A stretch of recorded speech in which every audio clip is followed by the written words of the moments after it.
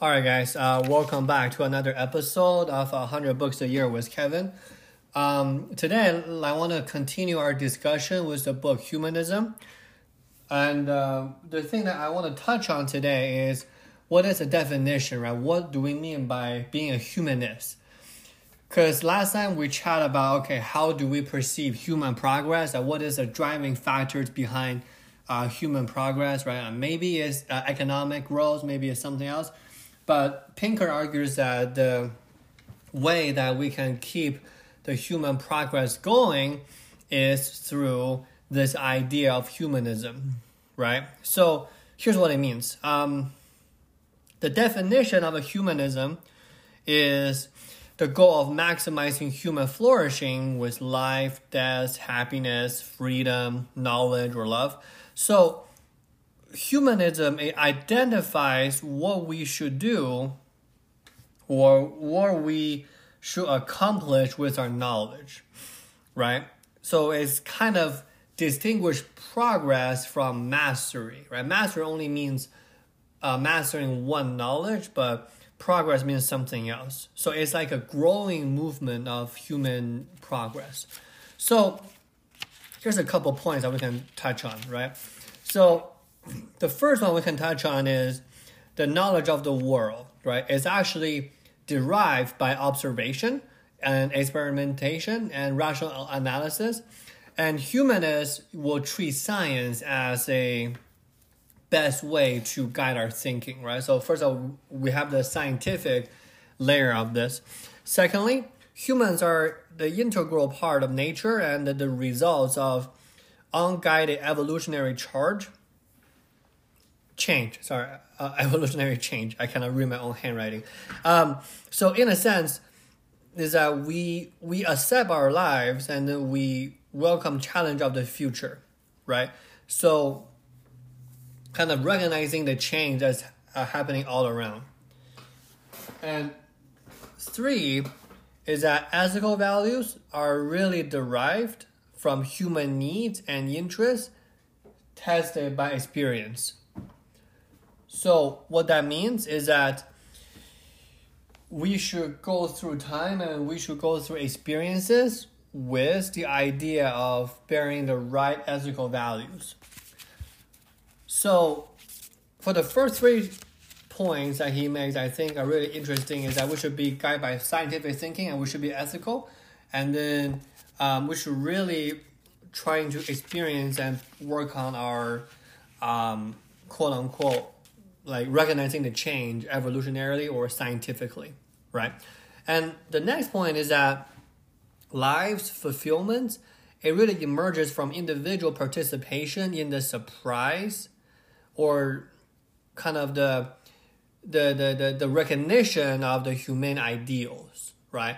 So we trying to like animate our lives with deep sense of purpose and finding wonders to life, right? So this is kind of like searching for life's meaning and really recognizing that, okay, life is full of surprises and life is full of things that I can find that is actually really interesting, right?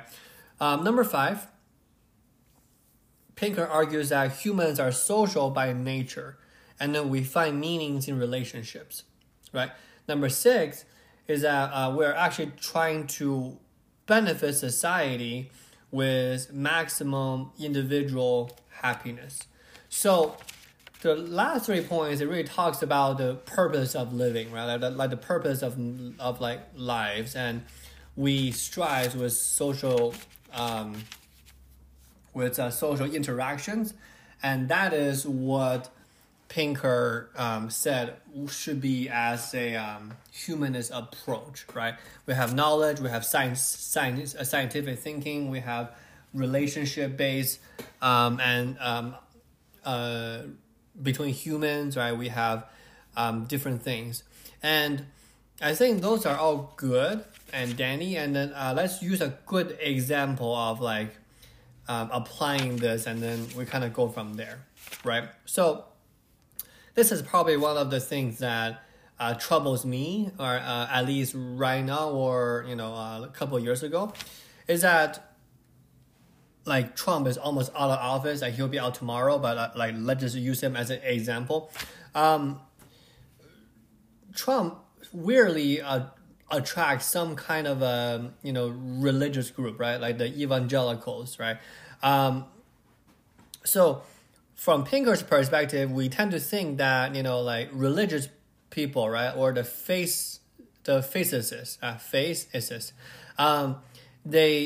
they really hope for that moralistic favor of the deity, right, of the God or whatever you believe in.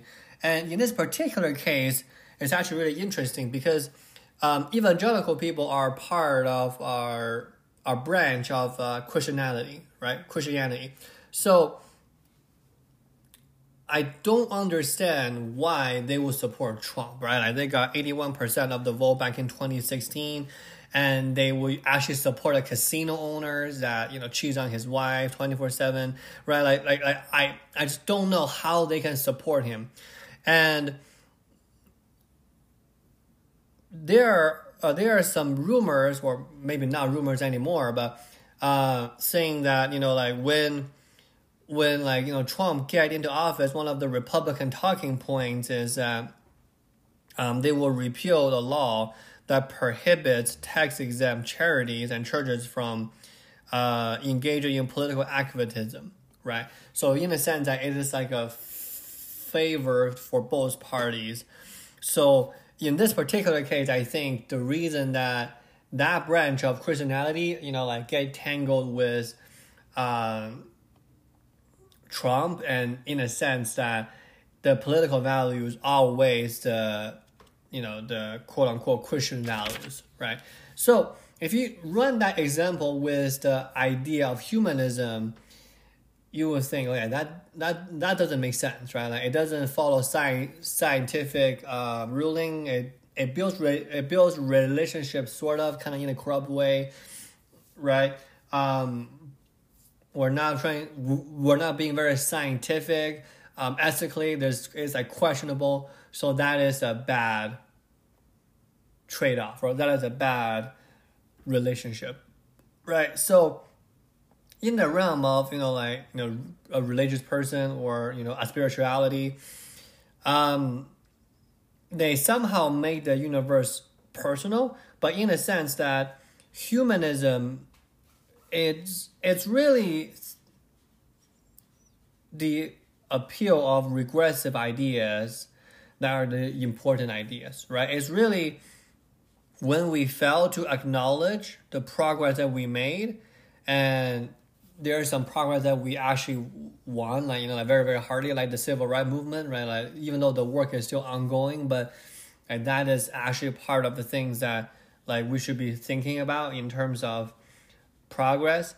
And when we talk about this whole enlightenment idea, right, like the gift of enlightenment, what I think is really important is remember the math, right? Like remember how many years that it has taken for them to get here, and remember the history, right? Like something bad today does not really mean that it was better in the past, right? And then just remember that history plays a role in human progress, and remember your philosophy. So in a sense that one cannot really reason when there's not reasonable people right there, right? So the last one is remember your psychology. So make sure that like a lot of things that we know is malleable and it's changeable. So towards the end of this podcast, right, this is probably going to be the end of this Enlightenment Now podcast. I realize we have been talking very generally about certain things, and in a sense, I want to end on this. I kind of finished this book on the last day of 2020, December 31st. So I made a post on my social media on this. I quoted this sentence. It says that we will never have a perfect world, right?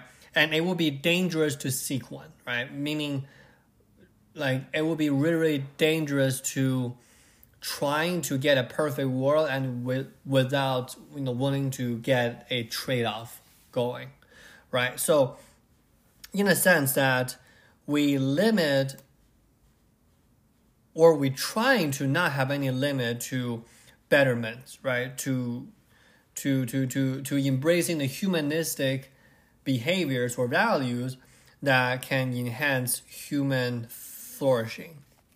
So hopefully that gives you guys a good example, right, of this whole idea of humanism. And then Pinker believed that we came so far, and then there's a long way to go. But sometimes it's good to stop and look at the progress and really take stock of what's happening. All right, guys. Thank you so much for listening. This is Kevin signing off. Have a good one.